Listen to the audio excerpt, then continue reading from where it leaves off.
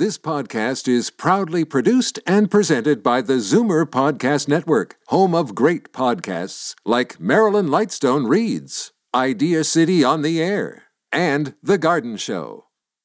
You're listening to an exclusive podcast of The Garden Show with Charlie Dobbin, heard every Saturday morning at 9 on Zoomer Radio, the new AM 740.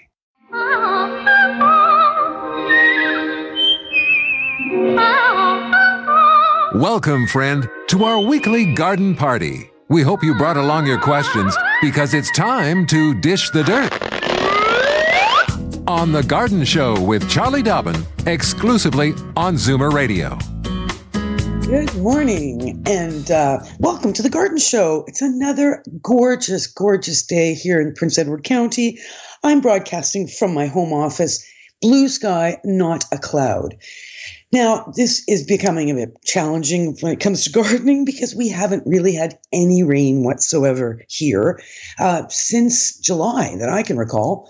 So I know most of you got at least a bit of a deluge last weekend, and certainly I know northern New York and New York City got inundated with tons of water. And it all just blew right over top of me. So no water here in the county. And I'm sure the farmers are struggling because of that. Irrigation becomes so important here. July and August tend to be such dry months. But now we're into September. So I am expecting to see something fall from the sky sometime soon. So listen, I would love to hear from you. I'd love to hear what's going on at your place. Questions, tips, tricks, new techniques, anything you'd like to share with me, with all our listeners, what's going on. I'd like to hear about how your harvest is going. I know it's been a bumper year for so many tomato growers, particularly. So here's the numbers. If you're in the local calling area, it's 416-360-0740. Or if you're outside the local calling area, it's 866-740-4740. So give us a call. I am speaking to you via Skype, and I think Carlos and I may have to we might have to get Carlos on the air to tell me who's calling in, because at this point I'm not getting a screen share with him that I supposedly should be getting. But so we might have to get Carlos. Will give us another try during our first break. But I'm joking, but I almost started a pick your own tomato operation in my backyard. I've got so many little tomatoes. They're called Topsy Tom, I believe. I should check that. I'm pretty sure they're Topsy Toms. They're tomatoes that were selected for those upside down tomato planters. So they're very vining. They don't stand upright. They are like a ground cover tomato, if you will. But each plant has ended up being easily a meter across and only obviously a few inches high. But because I did not plant them in the upside down planters, they're planted in a raised garden bed. So of course they've covered the bed going down the sides. But each plant, I bet you 400 or 500 tomatoes on each plant, like so many. And I planted 4 plants. So I do have neighbors who are swinging by with their grandchildren and people to pick, because it's like, bring a basket. You can pick as much as you want. There's so much there. So a really, really good year for tomatoes. All the sunshine, all the warmth is just been excellent. Peppers as well, eggplants. Just a bumper year for all those crops. So let us know what's going on. Also, remember Labor Day this weekend and the long weekend, of course, and then school starts. So I am back at school next Friday. So my first class will be next Friday with my first year students. This is at Durham College that I teach in the horticulture technician program. So first year students, first class, it's always kind of fun. The class is called Horticultural Principles and Sustainable Practices. So it's a course. It's a very big course. It covers everything to do with horticulture, but in a very broad way. And then other classes, they really zero in on things like, pathology or propagation or plant details. But I'm introducing a lot of horticulture to a lot of first year students. And it's like I say, it's depending on the class. It's a pretty fun class. So I'm looking forward to that. That's a 3-hour lecture next Friday morning. And then we do some labs Friday afternoon on campus. So it's what they call a hybrid situation in the colleges, virtual lectures, in-person labs. And of course, what's great about horticulture is the labs are outside. So we get some fresh air. We get to actually meet each other, which is great. So we will, for now, let's take a short little break from each other, but don't go anywhere. I'm not going anywhere. I'll be right back after this, after these important messages. Daffodils and daisies, bluebells and begonias, forsythia and foxgloves, marigolds, magnolia, lavender and lupins, dahlias, delphiniums, stalks, phlox, hollyhocks, tulips and sweet williams. You've picked the right place for everything floral. This is The Garden Show with Charlie Dobbin, exclusively on Zoomer Radio. All right.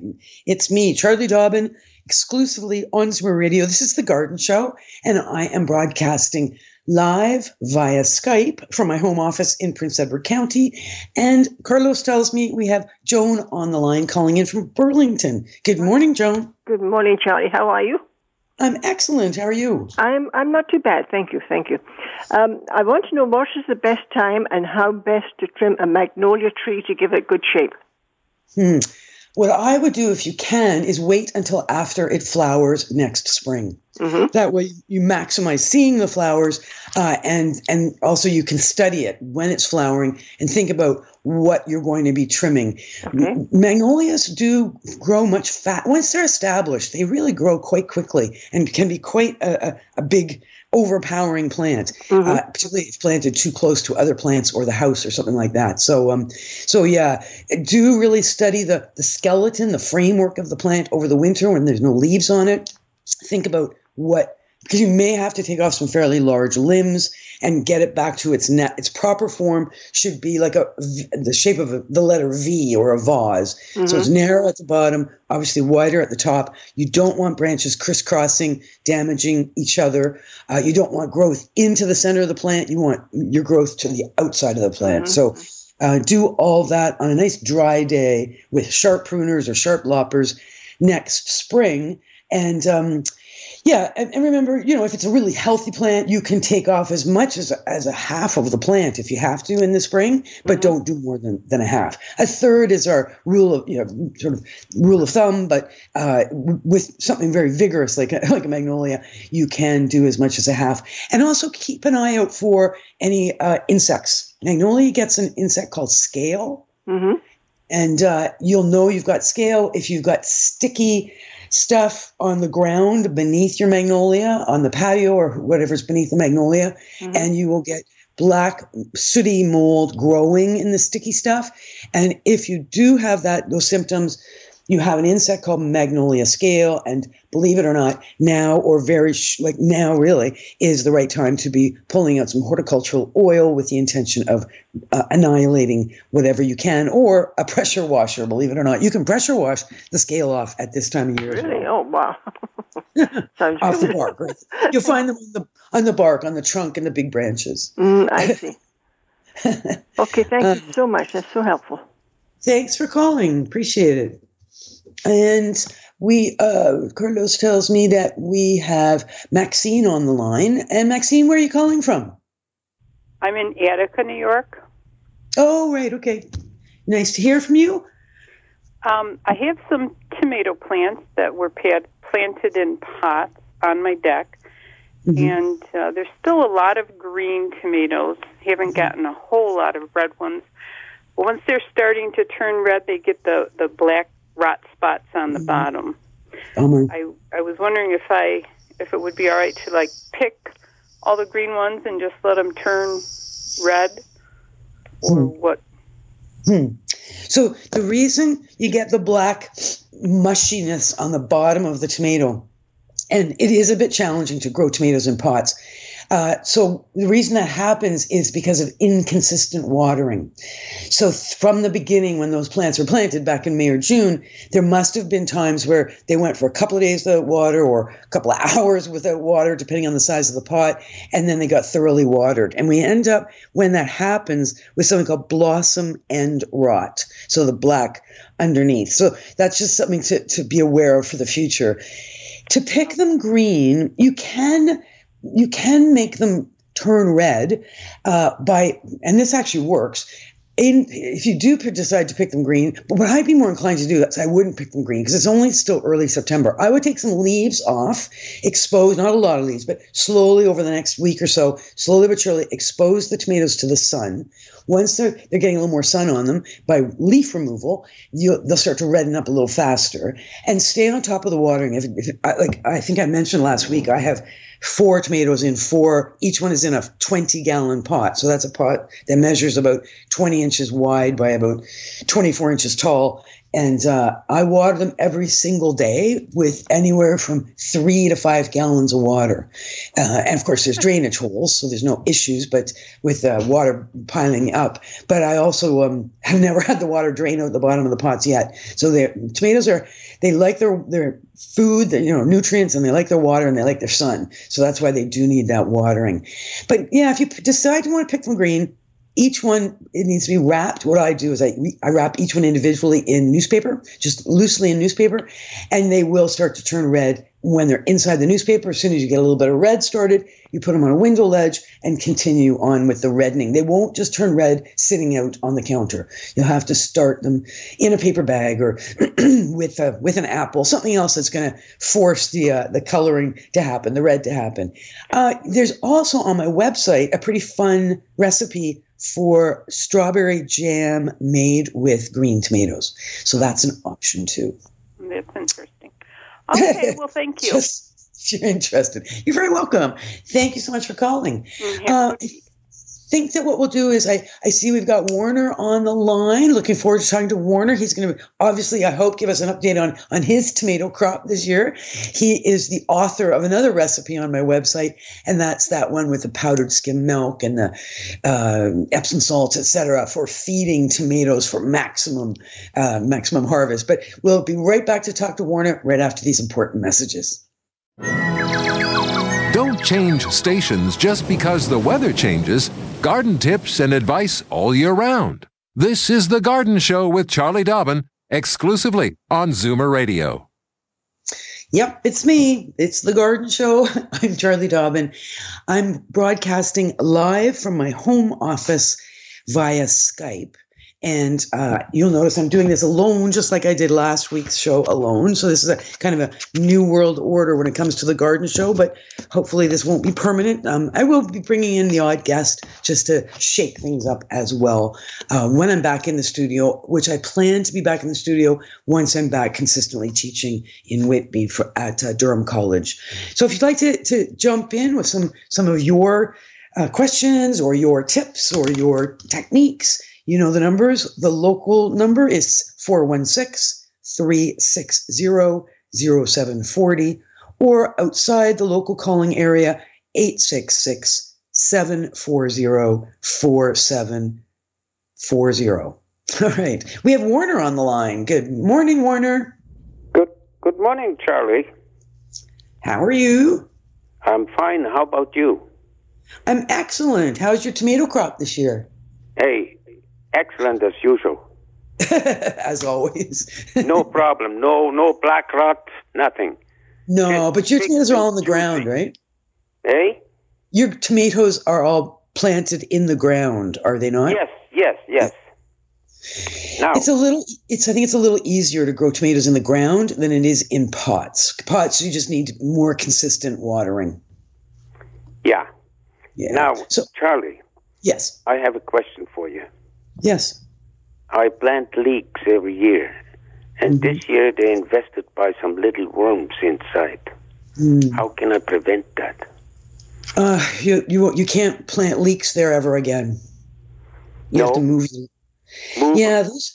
I'm just trying to remember what those are called. Maggots. Those are onion. I think they're called onion maggots.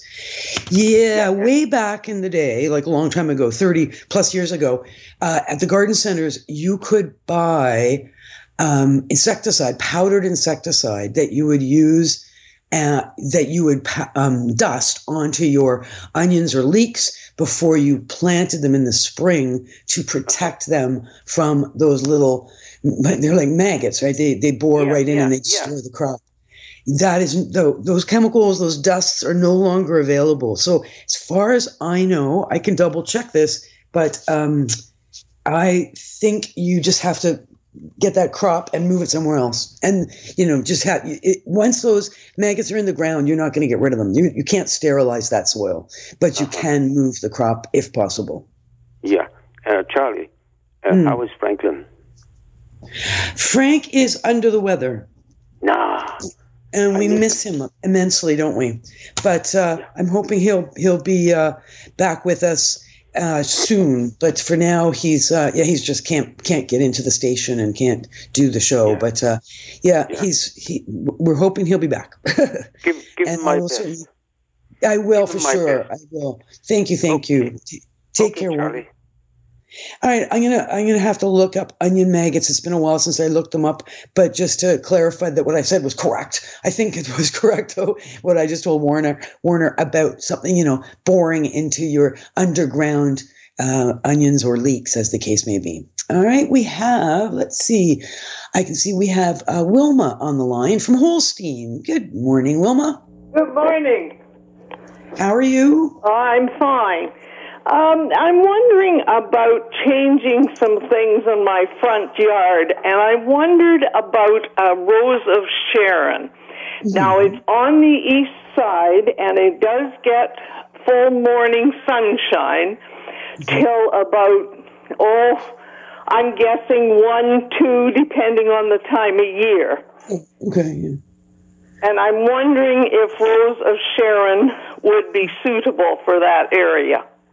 The Rose of Sharon, which is a form of hibiscus, a hardy hibiscus, it will take full sun. So they'll take that southern exposure where they're out in the sun all day.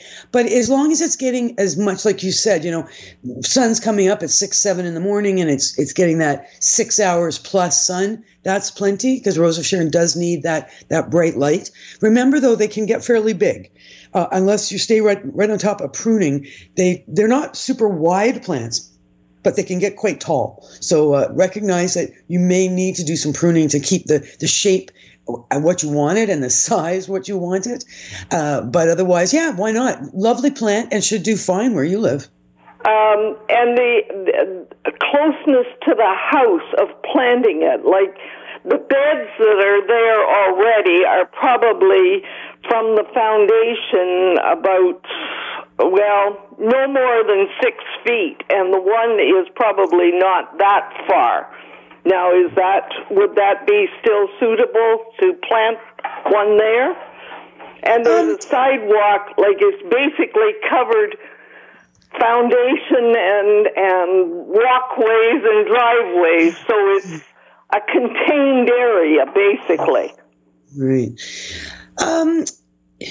Yes, it should be big enough or wide enough. 2 things. Don't plant the Rose of Sharon under the eave. Make sure that when it does rain, the plant is going to get water on it. That's always one of the challenges with foundation gardens. So gardens that are right up against our foundation, there's that couple of feet off the foundation where it is just bone dry. There's just no life in the soil. Well, the front ones aren't as bad. I know the side one on the south is terrible for that. Right.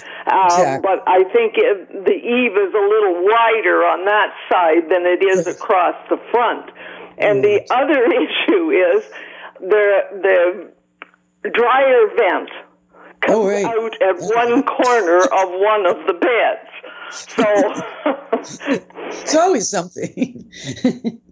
Right. So try to not plant the Rose of Sharon where the dryer vent will be blowing on it, because you don't want anything woody. You don't want any tree or shrub getting that warm air blown on it in the winter, because that will kill the plant. Yeah. You want whatever you plant near the dryer vent, make sure it's something that, like black-eyed Susans, or something that grows up all summer but dies down below ground over the winter, so that's not going to be affected by that hot air.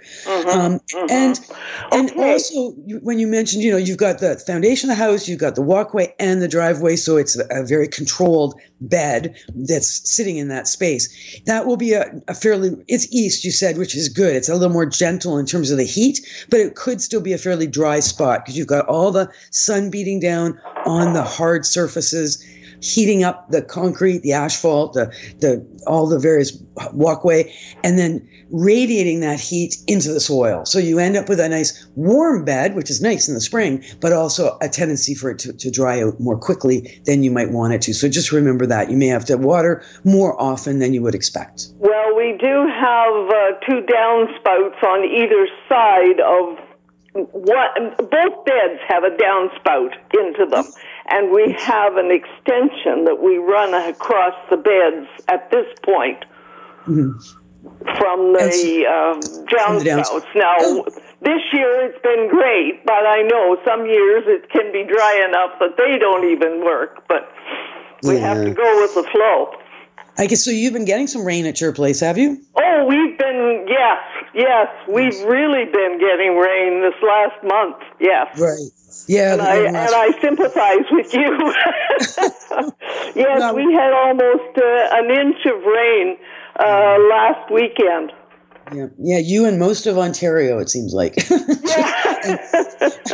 Well, I sympathize because I know it's not fun when you're trying to water such a large area, too. Well, exactly. So we've got the water truck ordered up to bring us another 3,200 gallons next week, just because our well continues to dwindle away. It's not recharging at the rate we would like it to, because obviously there's not a lot of groundwater in my area. Yeah, water is a necessity for everybody, and plants included. Exactly. All right, nice chatting with you, Wilma. Thanks for calling. Thank you very much. Bye. And and good luck with Rose of Sharon. Nice late blooming shrub. We do enjoy it because it changes up our gardens when we're tired of seeing all the same old, spring, summer flowers. And then all of a sudden, bang, you get that nice late summer flowering of the Rose of Sharon. And they come in all different colors and sizes. And there's single flower forms and double flower forms. So really quite a nice plant to have, and a pretty tough plant. Certainly should do just fine in Holstein. It looks like, I'm just double checking. Yeah, we've got some time on our hands still here. So I will quickly just tell you the numbers again for anybody who wants to call in. I do have a couple callers on the line who I will be speaking with momentarily. But the phone number, if you'd like to speak with me, is 416-360-0740 or 866-740-4740. Now, when we spoke with Warner, he didn't suggest his recipe at all, but I will remind you, go to charliedobbin.com, go to the top where it says tips, and there are some recipes for success, including Warner's tomato recipe, just so you know. We have a call in from Oakville, and it's Ken on the line. Good morning, Ken. I've got a angel trumpet has appeared in my garden. Oh, yeah. As you know, the angel trumpet, they bloom at night, they die the next day. What I'm wondering is, how can I collect the seeds before the squirrels get them? Do you find that they are taking away the flowers and the flower buds after they're finished? Well, no, the flower wilts away, and the blossom itself actually droops towards the ground. Uh-huh. Now, last year, when it first appeared, I put a plastic bag, I wrapped it around the flower when it had passed, and the squirrels dug through the plastic bag to get the seeds. Really? So this year, what I've been doing, I've had about 7 or 8 blossoms so far.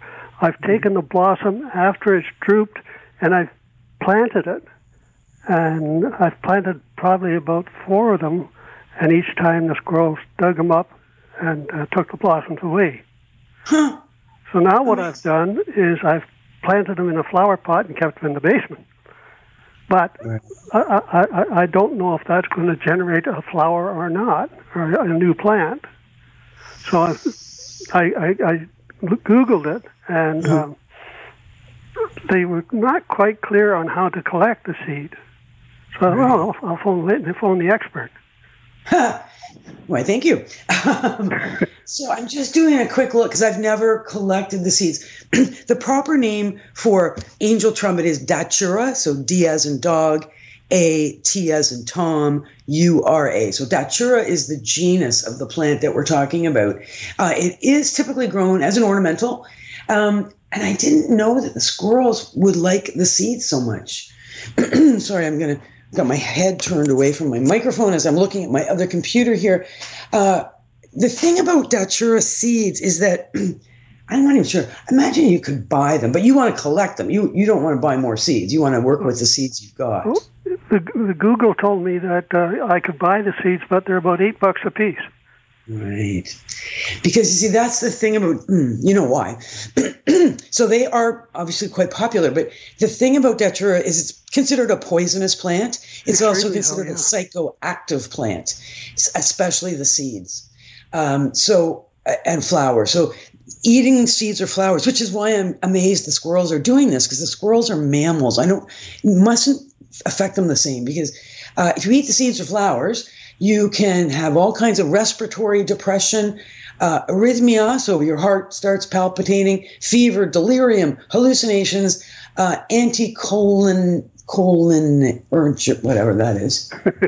Cholinergic. Anyway, some strange symptoms there, some reactions. So psychosis, even death, if too many seeds or flowers are ingested by people. So why the squirrels want them, I do not know. I would do, as you said, though I would avoid plastic bags. Can you tie, you know what a lot of times people do when they're trying to be very specific about maintaining the genetics of a plant, is they will do the pollination themselves. So if it's a self-pollinated plant, then the plant will just self-pollinate itself. But they will wrap like little muslin, so little cheesecloth type bags over the flowers, tie a little knot in the bag, and that way the flower is not open to other pollen, or in your case, open to squirrels. Now, these flowers are a little bit bigger than many flowers, but still, if you could fashion some kind of a protective covering over the flower so that the seeds would form on the plant, but avoid plastic. And of course, paper won't work because out in the rain, etc., it would just turn to mush. So you need something that allows air and sun to penetrate, but does not allow squirrels to penetrate. But I did find, like this year, this one that just blossomed the night before last, it started to die away the next morning. Mm-hmm. And by the end of the day, it was starting to reopen again. And it's usually, it's in the past, it's been the sun that kills them. Right. I guess yesterday it was cool, and it didn't really die until it reopened last night. Exactly. Yeah, exactly. The temperature has a huge impact for sure. So the cooler weather, and it has been so hot that the flowers would be very short-lived with the super high temperatures we had. Yep. But now with a little cooler, flowers should last a little longer on all of our flowering plants. But, the natural process of the flower slowly, doing its thing, and because when there's a flower there, the ovary is at the very base of the flower, and that's where the seeds are going to form. But pollination has to take place first. And once the pollination takes place, there's still a process, a physiological process for that seed to form and be at a point where you can actually save it. And when you do save it for next year, of course, that's when you'll save it in a glass jar or a paper envelope or something. You protect from heat, you protect from light, and of course, we protect from moisture when we're storing seeds. So most perfect container for seed storage is like a colored glass jar, like a dark brown or, dark colored glass jar, because you've got the darkness, you've got the dry, and you've got the full control around moisture and humidity when they're in a jar. But that's later, once you've collected and you've, mature seeds. You've got to get those seeds to the mature point before you can really collect them. Well, what I've done too is I've cut the flower off after it's expired, and I suspended it in the basement in the dark over a tin can, and hoping that the seeds would drop out. I don't know if that worked or not. Yeah. I'd be more inclined, if you wanted to try that kind of route, if you're going to cut off a branch with a flower on it, don't put it in the dark. Take it in the house, put it in a vase or something. Give it some water, because you're not trying to stop the physiology in the plant. You're trying to keep it going. So for that seed to mature, you've got to have that plant actively respiring and photosynthesizing and doing all important things that plants do. But you're trying to keep the plant safe from the squirrel. So really, honestly, if you can set up some kind of a little barrier around some flowers, that would probably be your best bet. But if you do want to cut them, bring them in, put them in a vase, let the flowers go through their process, and hopefully seeds will be available once plant's been inside, the cuttings been inside for a couple of weeks. I wouldn't go straight into the dark though. So you're thanks, Ken. Good luck with that. While the flower's still in bloom, yes, when you suggest I cut it. Yeah, exactly. And you know what? There could be somebody listening who has a better angle on this than I do, or a better suggestion. So if there is anybody listening and has a thought for Ken, please do share. You can phone us, or you can also email me. My email is my first initial C for Charlie, Dobbin, Dobbin, so C.Dobbin at mzmedia.com. So always happy to read your emails. I actually have a lot of emails here I could get to, but I'm sort of enjoying talking to some of you on the phone for now. So we will be back out after a very important break, but we have Barb on the line calling in from Aden. So hang in there, Barb. We'll be right back. Okay, thank you. Bye, Ken. Fur and feathers and bugs of all size. There's more going on in the garden than you realize. Should small creatures become a big problem, then you've got The Garden Show with Charlie Dobbin. Exclusively on Zoomer Radio. All right. I was just reading up a little more about Datura and all the ritualistic uses for the plant. It's got quite a long history, medicinal and yes, associated with witchcraft even. So keep that in mind, Ken, as you're trying to save seeds from that Datura. So in the meantime, Barb is joining us from Aden. Good morning, Barb. Morning, Charlie. I was just wondering, how successful is like a solution of vinegar and Epsom salt and Dove soap, like with killing weeds on the in the lawn and between like driveway cracks? Okay, so good question. Two different things though, because when you're killing weeds in the cracks in the driveway or between interlocking stones, you can use a strong solution like a vinegar. Horticultural vinegar, of course, is a stronger solution of acetic acid than just the vinegar in our cupboard we put on our French fries. So do purchase horticultural vinegar, and it works amazingly well, particularly on a hot sunny day. You spray that stuff onto any little weeds that are growing in your hardscaping, and you can watch those weeds turn yellow right before your very eyes. And then if necessary, if they're old, big, heavy-duty weeds, then you might have to spray them twice, but it does work. However, you use that same vinegar in your lawn, and it'll kill the weeds in your lawn, but it'll also kill your lawn. Okay. So that's the challenge. These are non-selective herbicides. There is, I believe, so I would be very careful spraying anything on the lawn that is not designed to kill weeds and not kill the lawn. So back in the day, before 2008, we used to have access to a herbicide called Killex. Mm-hmm. And Killex was something that we would spray on our lawns, and it would kill the broad-leaved weeds like dandelions and plantain and chickweed and all those weeds, but it did not kill the grasses. Now, it wouldn't kill crabgrass because crabgrass is a grass, but so it didn't kill grasses, it just killed broad-leaved. Now, what's out there now, I believe, Bug Be Gone. If you look at the package, read before you buy, look at the picture and read. I'm pretty sure that, not Bug Be Gone, but Weed Be Gone is designed for use in lawns. I'm pretty sure, but I'm not positive because I haven't sort of been in a garden center in a while. So see what's out there. There will be some kind of a herbicide available that theoretically will kill broadleaf but not grass plants. Also keep in mind that the younger the plant is, the more effective any of these herbicides are. So getting onto our weed destruction early in the season is always the best way to do it. So whether it's little tiny just germinated seedlings or newly sprouted dandelions, whatever the case may be, the younger they are, the more effective we are with our sprays. Okay, like that would kill like clover in the lawn too? Likely, the weed to be gone. Likely, I'd have to double check by looking it up. But you could do the same thing if you just Google weed to be gone. See what it's for, or get into a store and read the package and see what it's for. Yes, clover is considered a broad-leafed plant. So if the herbicide is designed to not kill grasses, but it will kill broadleaf plants, then yes, it should kill clover. But if it's clover that's been there for years and years, or it's very established clover, it will be very difficult to kill because clover has a very deep taproot, and that taproot keeps it alive. Keeps it alive through drought, keeps it alive from herbicides.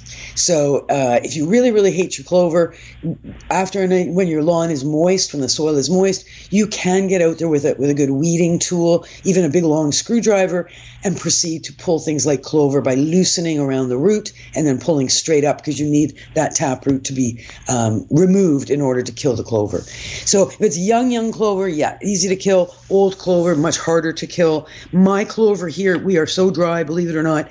My very tough clover is alive, but it's all shriveled up and looks like it's dead because it's so dry here. A little bit of rain and things will green up again. And I am a fan of clover. I don't pull clover. I actually planted clover in my lawn. So, but a lot of people don't like it. When you say horticultural vinegar, is that like the extra strong stuff? Or yes, it's twice the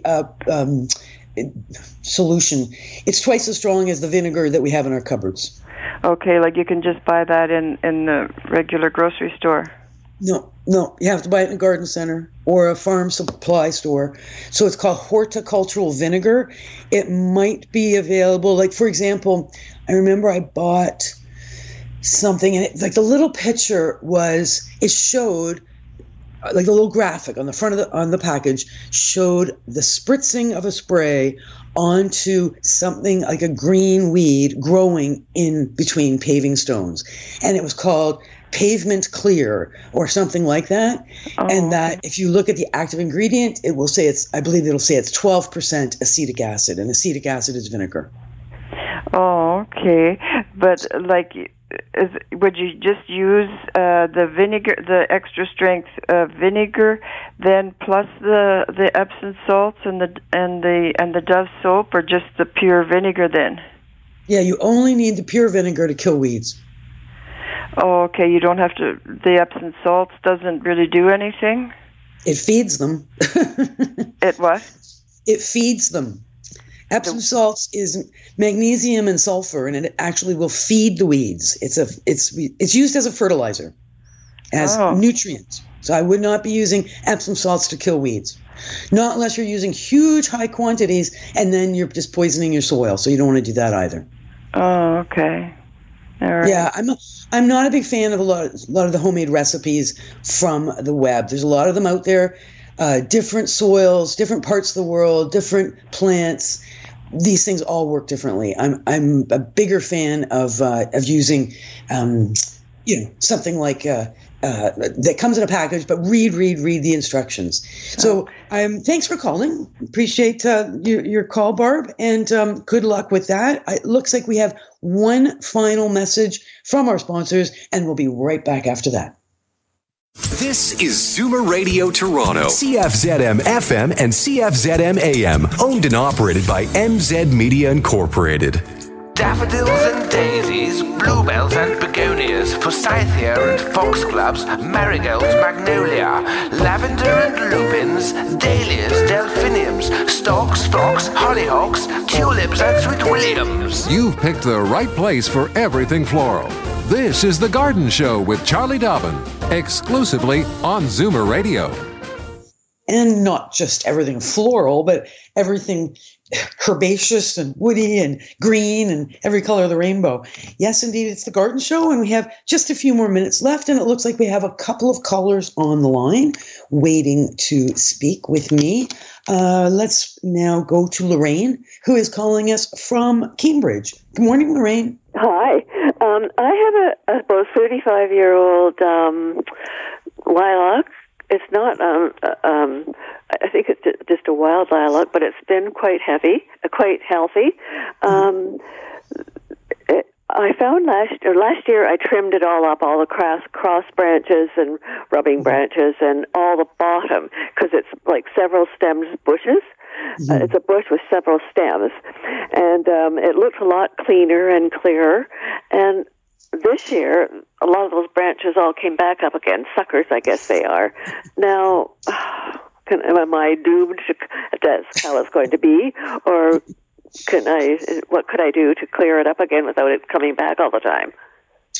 Well, you're right. That is a challenge because a plant of that age. Yes, vigor, I wondered about the age. Yeah, will send up suckers. Now, particularly if it's a so-called, like a wild lilac, which is like the species lilac, not the French hybrid lilacs. Right. They have a tendency, no question. It starts with one plant, and before you know it, you have a whole forest of lilac because of all the sucker growth. And the way to properly prune a lilac, believe it or not, is to allow a couple of suckers to grow up and to, over a period of time, remove the big old stems, the big old branches. Because now, with that age, and you've probably got some very hefty growth on that plant, the flowers are probably, 10 feet, 12 feet above your head. So not something that you can really enjoy. We like generally to keep the lilacs down at nose height so that we can enjoy them and prune them or take them in, that sort of thing. So, up to you. If you do the sucker growth removal in the spring, there is a tendency for the plant to be invigorated by that pruning. If you remove the sucker growth now, it's better. You have less chance of the suckers growing back quite as vigorously. So up to you. If you want to say, I don't like those suckers, then get on them now, cut them off at ground level. Or the alternative is let some of the suckers grow and then think about bringing down some of the bigger, heavier bark-covered branches. Okay. I just wanted to let you know that last year, every year I dump my earth with that I had grown into the garden, and I had grown lettuce. And this year I had an absolute field of red and green leaf lettuce. It just came up just from the seeds in the soil. I know, I love that. It's like, who needs to buy seeds or even save them? They save themselves. Yeah. Anyway, thank you. Thanks for calling. That's great. I like stories like that. So lettuce coming up like crazy from seeds. Of course, I've had tomatoes. We've all probably had tomatoes come up from tomatoes that drop. And then the next year, the seeds come up. I've had mango pits germinate in my composter. So if I wanted to grow some mango trees along the way, I could have done that pretty easily. But mangoes are tropical plants, and I just don't have a greenhouse that could take a mango tree. All right. I think we have time for one more caller. Heather is calling in from Brampton. Good morning, Heather. Oh, good morning, Charlie. Yes, I just caught the tail end of one of your 1030 snippets through this week, and it was about the application of corn gluten. Mm-hmm. And I was surprised. I think you said, I didn't catch it all, but I wanted to apply it this weekend, but I heard you say crabgrass doesn't go on till spring. I was just wondering if you could quickly go over that for me, and I'd Sure. And we'll talk about this in the spring for sure as well. So crabgrass is growing now in many places in Ontario and North America. It was flowering and will go to seed in the next month. Each plant can produce up to 60,000 seeds. And then the crabgrass that's currently out in the ground will die. It is an annual plant. It will die in the winter. The seeds will sit there all winter. And in the spring, when the conditions are right, moisture is available, temperatures are the right temperature, all those crabgrass seeds will start to grow. So that one plant now could be as many as 60,000 plants growing right there in your own front yard. That's when we get out the corn gluten before those seeds start to germinate, because corn gluten is sold with a fertilizer, a spring fertilizer, and it'll say right on it, fertilizer and weed preventer. And that is a fertilizer with this yellow corn gluten mixed in with it. And when you put it out, it stops any seeds from germinating, including crabgrass seeds or dandelion seeds or your turfgrass seeds that you have put out. So you have to do one or the other. It's either corn gluten or top dressing and overseeding. You don't do them both at the same time because you're going to spend money on grass seed and then it won't grow if you put it out within 6 weeks of the corn gluten application.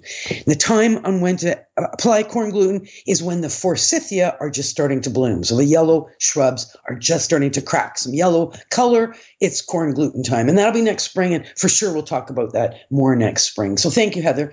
A good question and something for everybody to put on their calendars. And I got to go. It's been great. Thank you, everybody. Great calls, great questions. Keep them coming. See you again next week. This has been an exclusive podcast of The Garden Show with Charlie Dobbin. Heard every Saturday morning at 9 on Zoomer Radio, the new AM 740. This podcast is proudly produced and presented by the Zoomer Podcast Network, home of great podcasts like Marilyn Lightstone Reads, Idea City on the Air, and The Garden Show.